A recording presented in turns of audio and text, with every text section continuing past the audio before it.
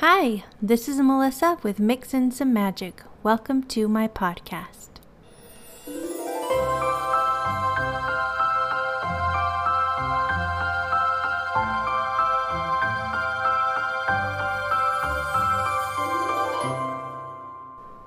Welcome back. I'm so happy to have you here. I love Disney, but I especially love Disneyland. I think all of you know that. I'm a little bit obsessed, but I also love history. So combining the two is just so fun for me. I love learning about the history of the Disney parks, but specifically the history of Disneyland. Today we are going to be talking about the history of Fantasyland. It has gone through so many changes over the years, and I'm excited to talk to you about all of them. I have this secret hope that someday I can be a Disneyland history tour guide. I don't even think they have a tour like that, but I think it would be so fun. I mean, they have the Walk in Walt's Footsteps, which is awesome, but I want a tour that walks you around Disneyland and talks about the history of the rides and the history of the different lands and all kinds of things like that. It would probably take an entire day, but I think it would be so amazing. So someday they're going to have that tour, and I'm going to be the tour guide, and I'm going to walk around and tell people all kinds of things about Disneyland, and it's going to be amazing. That's my dream. That's on my bucket list. All right, Fantasyland opened on July 17th, 1955, with the grand opening of Disneyland, but it did have its own little Fantasyland dedication, and I want to read you part of that. It says, "Here is a land of imagination, hopes, and dreams. In this timeless land of enchantment, the age of chivalry, magic, and make-believe are reborn, and fairy tales come true. Fantasyland is dedicated to the young and the young at heart, to those who believe that when you wish upon a star, your dreams do come true." When you wish upon a star, makes no difference who you are. Anything your heart desires will come to you. If your heart is in your dream, no request is too extreme. When you wish upon a star, as dreamers do. Walt talked about what inspired the land. He said, "When we were planning Fantasyland, we recalled the lyrics of the song When You Wish Upon a Star. The words of the melody from our picture Pinocchio inspired us to create a land where dreams come true. What youngster listening to parents or grandparents read aloud does not dream of flying with Peter Pan over moonlit London or tumbling into Alice's nonsensical Wonderland? In Fantasyland, these classic stories of everyone's youth have become realities for youngsters of all ages to participate in." If that doesn't get you in the mood to talk about Fantasyland, nothing will.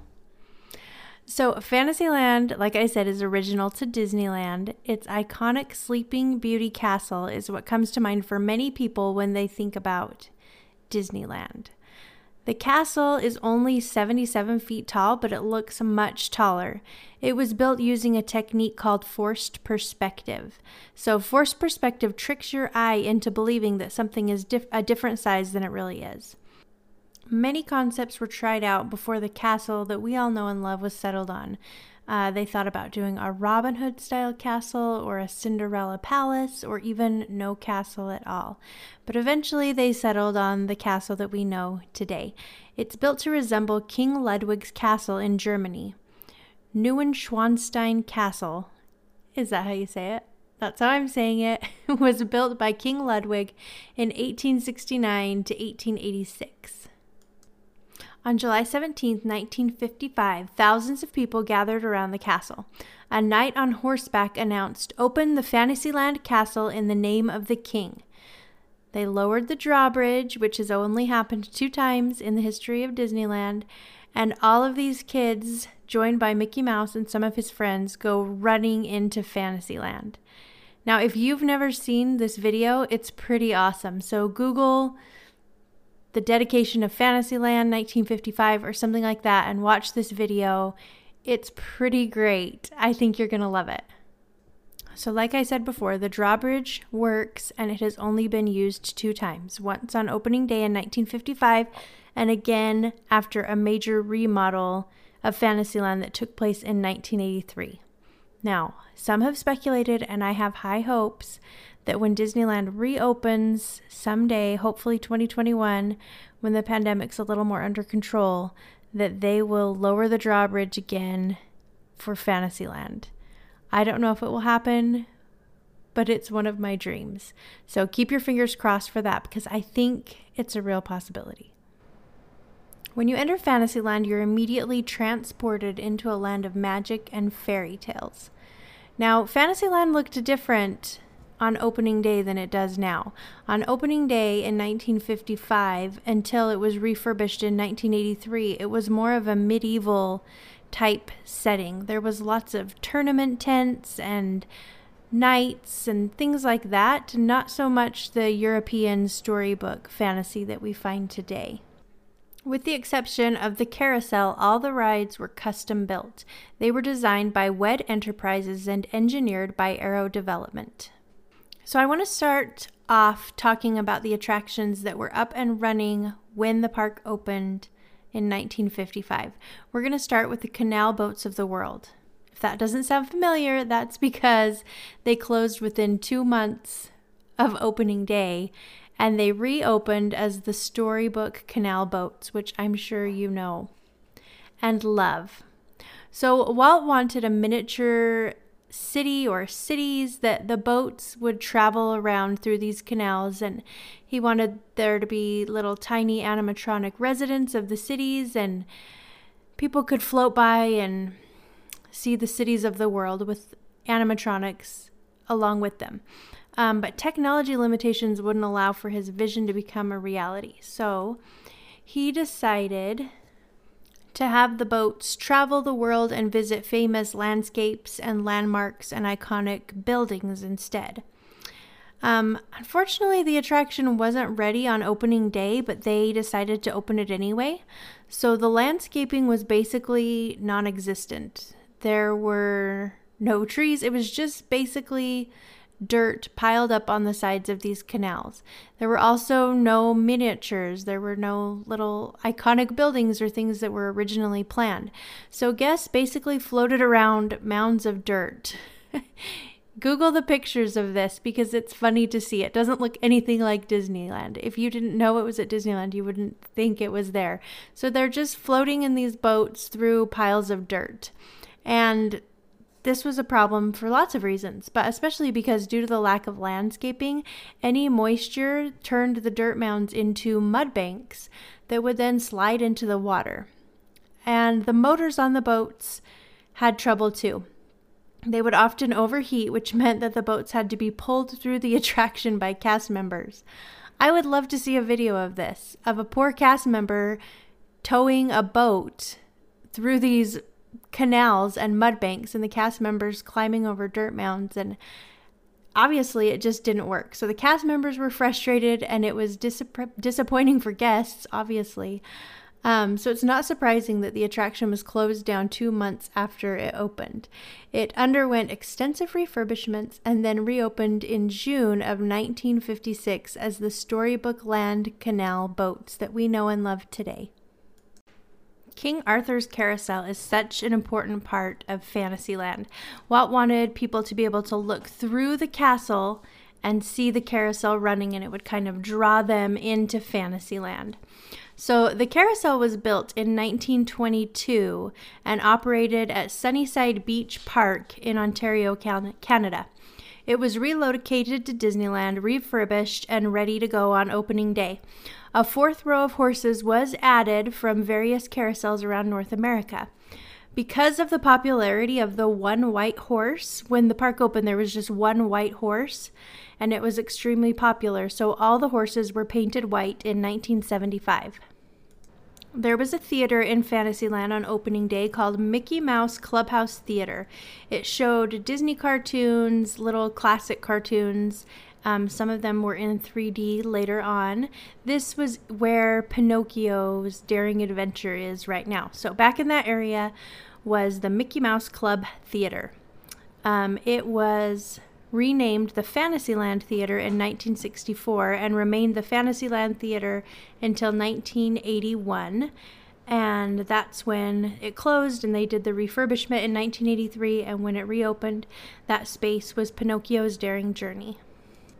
Mr. Toad's Wild Ride on opening day was so different than it is today. So the most notable difference was it was really short, only 98 seconds long, which I don't know how long it is now, but I'm pretty sure it's longer than 98 seconds. Most of the interior sets were flat backdrops, not three-dimensional with sculptures and other props and things like it is today, and that was different than the other dark rides, the Snow White and the Peter Pan's Flight. Both on opening day, they had a lot of three-dimensional aspects to the ride, but not Mr. Toad's Wild Ride. The exterior was also very different. It resembled a colorful medieval tournament tent. My favorite Fantasyland ride, Peter Pan's Flight, was there on opening day, but Peter Pan was not originally part of the ride. So guests were meant to feel as though they were Peter Pan in the story, and they were going on his adventures and flying over London, but this wasn't very clear, and guests often asked, can you hear my puppy? I don't know why he always finds a squeaky toy when I start recording the podcast. At least he's not biting my feet though, right? So we're just going to go with it. So this wasn't clear to guests, and guests were always asking where Peter Pan was in the ride. So when it was refurbished in 1983, then Peter Pan was added to the ride, and you can now find him throughout. Now this was similar with Snow White. It was called Snow White and Her Adventures when it opened. And guests in this ride were meant to feel like they were Snow White. And it was confusing once again to people. They were in line for Snow White and were wondering why they didn't see Snow White on the ride. So again, 1983, there was a huge refurbishment of Fantasyland, and that was changed so that Snow White was in the ride. It was also the name of the ride was changed. A lot of guests felt that it was scary, which it is to little kids and maybe some grown-ups. So it's a dark and scary ride. And so they changed the title to Snow White's Scary Adventures to hopefully convey this to guests that were coming, that this could be scary and to be warned. I found it interesting that before 1983, the evil queen, she offers an apple on the ride, but before 1983, it was an actual apple. But so many guests attempted to and often did steal the apple to take home as a souvenir that it was replaced by a projected image in 1983 during the refurbishments. The Casey Jr. circus train was there on opening day, and it's very similar to how it is today. It was closed the day after opening, though, because of some safety concerns. I'm not sure what exactly, but it opened 2 weeks later. So it ran for one day, closed for 2 weeks, and then has been up and running ever since. The Magic Tea Party was the Magic Tea Party, the Mad Tea Party. It's a Magic Tea Party also. But it's called the Mad Tea Party. Most people call it the Teacups. It was originally located directly behind King Arthur's Carousel. So it's very bizarre to look at pictures of Disneyland when it first opened because things are not in the same place that they are now. So it was right behind King Arthur's Carousel, and it was relocated from its spot to its current spot in 1983. When it first opened, it was kind of just on a plain, the ground below it was just plain and kind of like a beige color. So that's interesting to see when you look back at pictures, and they've since repainted it and made it all cute, but it didn't have all the cute little hanging lanterns and things over the top. But I found it interesting that on the first 2 years that the ride ran, there was no limit to how fast you could spin. So I assume that people were going very, very fast because after it had been open for 2 years, they added kind of a braking system so that there's a point that you can't go faster than, if that makes sense. So I'd be interested to know how fast people really got spinning. I guess it depends on who you had in the ride with you, but I imagine people were going pretty fast. So along with those rides, there was also a few places you could eat in Fantasyland. Now, Walt, he was treating the restaurants and food stands in his theme park differently than other places, other theme parks. Well, they weren't called theme parks. They called them amusement parks, and he didn't want an amusement park. He wanted a theme park, and he kind of coined that term. But he didn't want the food to be an afterthought. He wanted it to be kind of an attraction in and of itself. So he took great care to theme his restaurants and food stands around the lands themselves. So located where Dumbo now sits was a small pond with a large pirate ship floating on it, and behind it was Skull Rock from the Peter Pan movie. The ship was called the Chicken of the Sea Pirate Ship and Restaurant, and it was there from 1955 to 1982. The name was changed to Hook's Gallery in 1969 when their sponsorship with Chicken of the Sea ran out. But when it was Chicken of the Sea, apparently they served tuna in all varieties. They had tuna burgers and tuna sandwiches and who knows what else. It sounds terrible to me, but apparently it was fairly popular because it was there through 1969. So when it changed to Hook's Gallery, then they had more standard fare with like hamburgers and things like that. So you could go get your food below the deck and then you headed for a table in Skull Rock right behind the ship.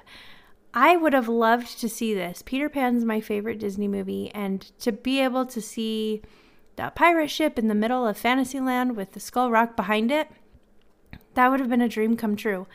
The first time I went to Disneyland was in 1983, and it was right after the refurbishment. And so I didn't see any of Disneyland in its original form. And when I went, I was 3. No, I was 2. So I wouldn't have remembered anyway, but it would have been really cool to see it. I'm so happy that we have pictures. So go back and look at Skull Rock, Google like Skull Rock or the Chicken of the Sea pirate ship, so you can see pictures of this attraction in Fantasyland. So it was removed during the refurbishment, and they needed to relocate it so that to help with the flow of traffic. There were too many people and it was kind of in the way. So the idea was to move it over to where It's a Small World is now, but they needed a crane to take it out, and it was kind of getting old and run down, and by the time they moved it, they just decided it wasn't salvageable anymore, so it's gone. That's why we don't have it anymore. So imagine this.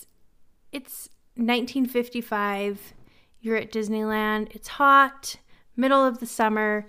You need a drink, and you need it bad.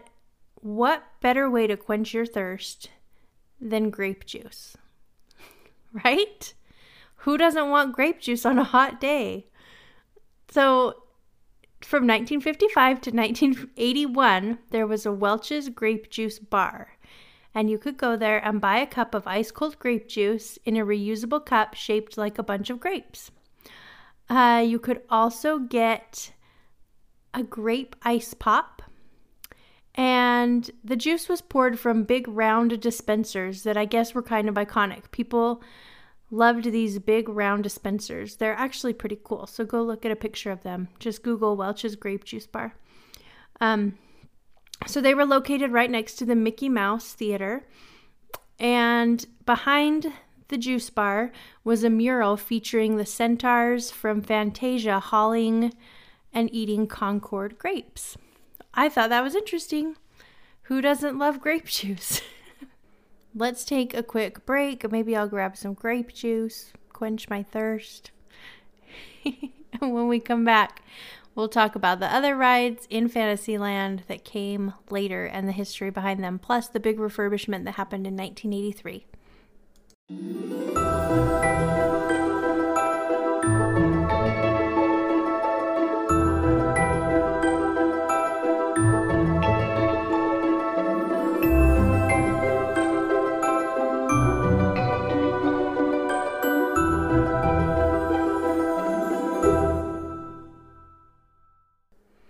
With the theme parks in California being closed, Florida is the place to be.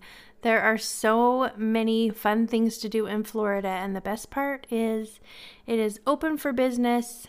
Obviously, all the theme parks in Florida are being very careful with social distancing and masks and following all the guidelines, but they're open for business.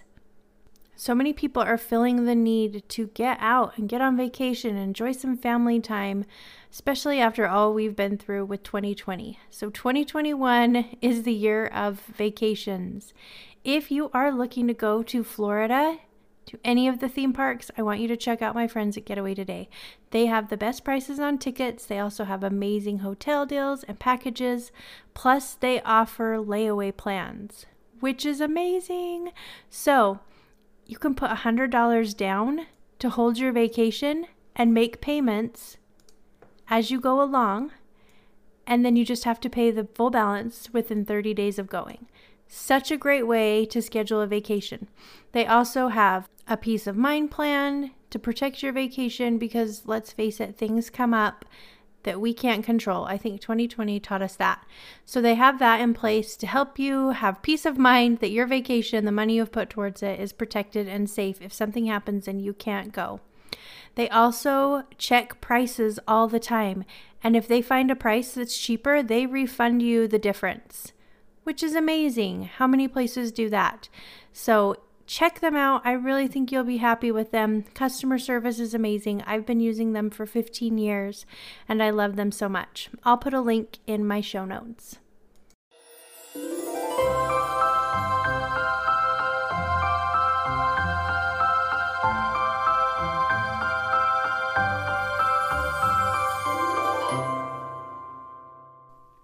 Dumbo the Flying Elephant opened August 16th, 1955. And interestingly enough, it's the only ride included in all 6 of Disney's castle parks worldwide. I did not know that.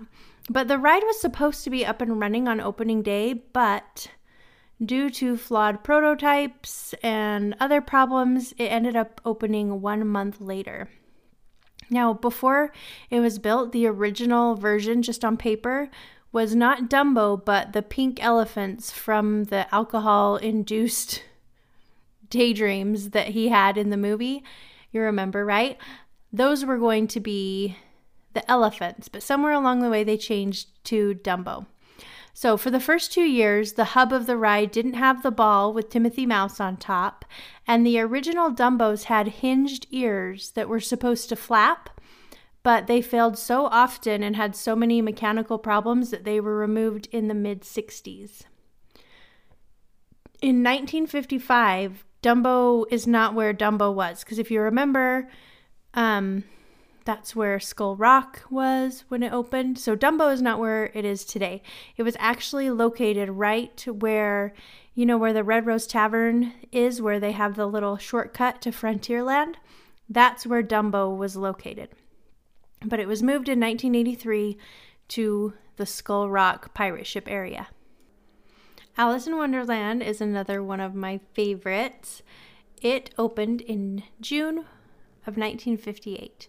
So originally it was planned as a walkthrough attraction. It seemed like Walt Disney had a lot of ideas about walkthrough attractions, but there was going to be kind of some carnival funhouse style effects, kind of like the shrinking mirrors and some things like that. But the idea was scrapped because ultimately they decided that people would move too slowly through the attraction, which would cause long lines, and that's not what they wanted. So they changed it to the system that they have in place now. But because the ride would be housed in this oddly shaped extension building that was built behind Peter Pan's Flight and Mr. Toad's Wild Ride, they had to be kind of creative with how they designed this ride. So Alice became the first dark ride to occupy 2 floors. And like the other dark rides in Fantasyland, Alice herself was nowhere to be found on the ride. Once again, it was supposed to be from the perspective of Alice, so guests were meant to experience the attraction from Alice's point of view. But once again, guests were confused. They didn't really understand how it worked. wanted to know where Alice was. So Alice was refurbished with everything else in Fantasyland in 1983, and the storyboard of the ride was redone so it made more sense and was more in line with the movie, and that included having Alice in the ride. It's a Small World was the last ride to open in Fantasyland, and it wasn't opened until 1966. So it was built back in 1964 for the World's Fair, and after the fair, it was relocated to Disneyland. Now, originally, it was called Children of the World, and there was a tentative soundtrack that featured national anthems from each country of the world that was represented in the ride, and the attraction played all of these anthems at once. That was the idea, and it was a total disaster. You can imagine playing, 20 national anthems all at the same time? It just didn't go together, they didn't go well, and it was not working out. So Walt told his songwriters, Robert B. Sherman and Richard M. Sherman, he said, "I need one song that can be easily translated into many languages and played as a round." So the Sherman brothers came up with It's a Small World After All. And they came up with it in the wake of the 1962 Cuban Missile Crisis. And the crisis inspired the message of peace and unity that we hear in the song today. So it was first played as kind of a slow lullaby, but when Walt heard it, he wanted something more cheerful and upbeat. So the tempo was sped up, and Walt loved it so much that he renamed the whole attraction after the song. It's a world of laughter, a world of tears. It's a world of loves and a world of fears. There's so much that we share that it's time we're aware. It's a small world after all. It's a small world after all. It's a small world after all. It's a small world after all. It's a small All right, I just wanted to get that stuck in your head. You're welcome. Okay, we're going to talk about my very favorite story of a ride in Fantasyland. Is that a thing? That's a thing now. So let's talk about the Matterhorn. It opened in 1959, but before it was even the Matterhorn, it was just a big, large 20-foot hill that was made up of dirt that was excavated from the castle moat when the Sleeping Beauty castle was being rebuilt. So Walt decided that removing this huge hill of dirt would be costly. They were running out of time, running out of money, so Walt just put a fence around it to keep people out, and they opened the park. So it was known by many names. Its official name is Holiday Hill, but it was also known as Snow Mountain or Disney Peak. Now, for some time it was just dirt, but this caused a problem because anytime it got windy, the dirt would blow around and make everything dirty and get in people's eyes and get into the mechanics of the rides, and it was just a problem. So they soon landscaped it with sod and shrubs and trees, but it was still off limits. So it still had this fence around it. But that didn't stop people from sneaking onto the hill, and the hill soon became a makeout spot for teenage guests, and security had to go on nightly rounds to round up these kids and kick them off the hill. So while Walt was on vacation in Zermatt, Switzerland, filming The Third Man on the Mountain, he started to plan an attraction that it captured the excitement of sledding down the famous Matterhorn mountain. Now, Walt had said time and time again that he didn't want thrill rides or roller coasters in the park, but he insisted that the Matterhorn bobsleds, they had to be different. So pictures of the Swiss mountain were studied, and they were able to build a 147-foot high mountain in an exact 1:100 scale replica of the actual peak, which is pretty impressive. They did use forced perspective again, kind of like they did on Sleeping Beauty's castle, so the trees that are growing get progressively smaller as they reach the peak so that the mountain appears larger than it does from below. Aero Development labored over the technology needed to simulate a smooth toboggan ride down a snowy peak. The team designed side mountain wheels and grooves in the cars to create safe, fast, and a smooth ride. The result was a revolutionary, and it became the standard for all modern roller coasters. Bob Gurr said that I even patterned the Matterhorn guest seating design after the Swiss bobsled arrangement. This allowed the folks to snuggle together, a plan that later proved delightful to young couples.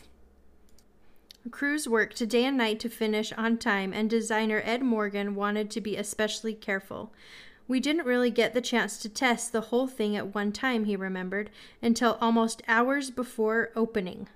So they didn't even test the full Matterhorn until hours before opening, which is pretty crazy, right? So because he was nervous and they hadn't really tested it out fully, he asked for the cars to be run slower and at a lower capacity when the ride did open. So this caused longer lines on opening day, and Morgan talks about when he saw Walt's reaction to these long lines. So he said Walt was upset because the lines were clear around the mountain twice. I told him my concerns, and he just shook his head and shuffled off. That was it, no further conversation. All of Hollywood was there. Walt Disney walked down the line and apologized. One thing they wouldn't do is take those people and give them special treatment ahead of anyone else. I loved that story. I love that there were all these famous actors, Hollywood people waiting in line to ride the Matterhorn for the first time, but Walt wasn't going to pull them out of line and take them to the front because there were other people waiting, and he respected the normal person too, I guess. He respected people like us and wasn't going to bump the Hollywood stars to the front of the line. So I liked that story about him. I appreciated it. So the Matterhorn is unique to Disneyland and has never been recreated in any other park. Now, I remember riding the Skyway when I was little. At first, I thought maybe I had made up that I remembered riding it because I've seen pictures, and I thought maybe I just remember seeing pictures. But in my mind, I remember going through the Matterhorn because the Skyway takes you through the Matterhorn, and I remember riding through it, and in my mind, I could hear the snow monster and hear that wind from the ride, and it made me nervous. I always remember feeling a little scared because you don't know where the snow monster was. But then I thought maybe I made that up. But my mom brought me a photo album a while back, and I was looking through it, and there is a picture of me and my mom riding on the Skyway about to go through the Matterhorn. So it was real. I didn't make it up. I have a picture to prove it. So I'm going to put that on my Instagram. But I was only 2 years old the first time I went to Disneyland, and that is one of my memories. I remember riding the Skyway through the Matterhorn. So in the 1980s, it was decided that Fantasyland needed a huge upgrade. And when I say there was a refurbishment, it was massive, major. Every single part of Fantasyland was totally redone. I've seen videos, a time-lapse video of it, and it's amazing. Like, they take everything down and take it down just to the dirt, and they redo everything. So the brand new Fantasyland opened May 25th in 1983.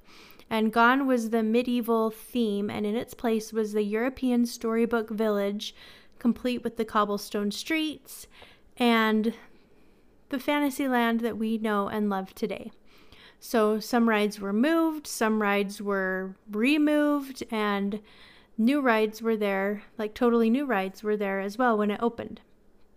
So Pinocchio's Daring Journey was one that was added along with the restaurant next door, which originally was known as Village Inn, and then it changed to Village House, and now it is the Red Rose Tavern.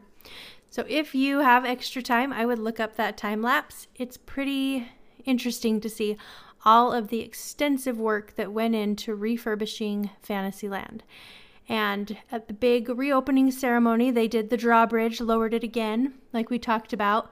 But they also had a big show and celebration. And there was one point in the celebration, I saw a video where Prince Philip scales the castle walls on Sleeping Beauty Castle to reach Aurora, which I thought was kind of cute.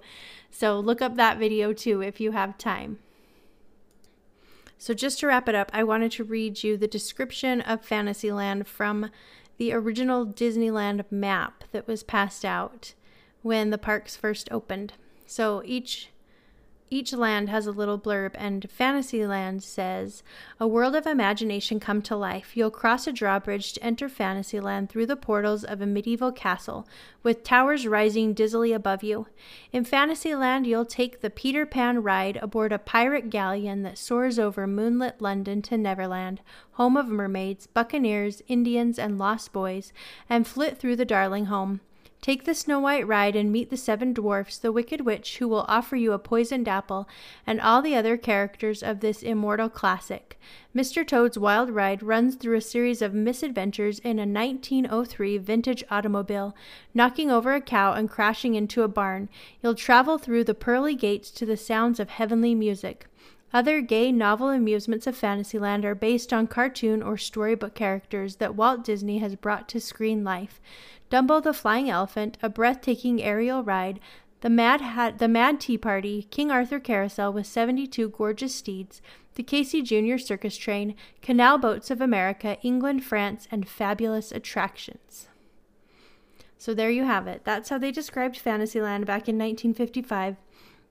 Although it's changed quite a bit from opening day, I think the changes are probably for the best. And I just adore Fantasyland. It's one of my favorite places. Can I just say that about all of Disneyland?